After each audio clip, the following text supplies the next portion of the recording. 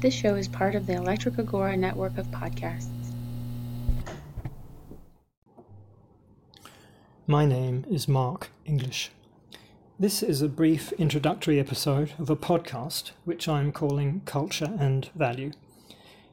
It's experimental and we'll see where it leads. The general idea is to explore personal values and viewpoints and how people see themselves in relation to the cultures which formed them.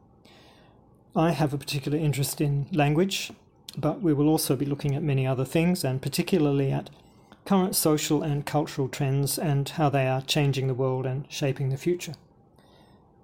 You can write to me with feedback, or maybe you'd like to send a brief audio file for consideration for inclusion in a future episode. My email address is engmar3@gmail.com. That's engmar3@gmail.com. My academic background is mainly in the history of ideas, focused on the 19th and 20th centuries, and in linguistic theory.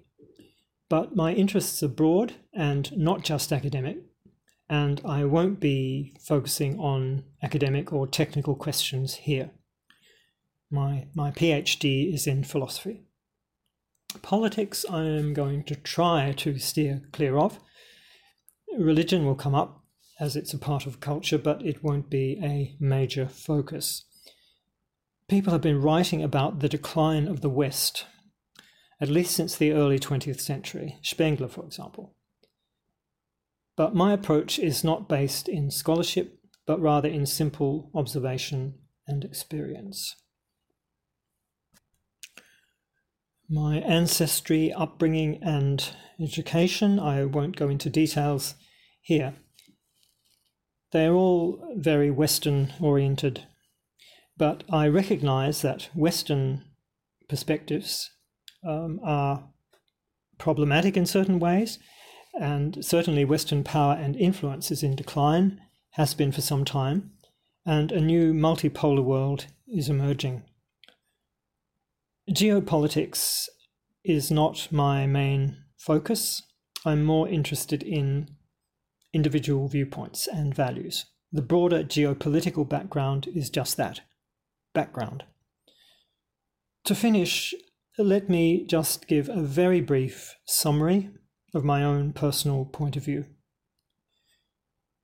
The values and institutions which matter to me are disappearing or are being corrupted.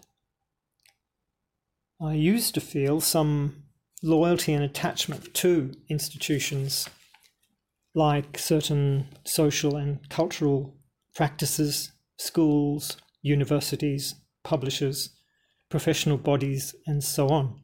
But my values are no longer reflected, for the most part, in the cultures of the countries, Western countries, which I know best. I'm talking about values like self-reliance, intellectual curiosity, a respect for science, expertise, and learning, good manners, a sense of history. My tastes in literature and the arts are fairly conservative. I see Western countries as being in cultural as well as relative economic decline, and my hope is that other countries, other cultures, Eastern cultures in particular, will do a better job of remaining connected to older forms of life and living, of holding on to what is best in their cultural traditions.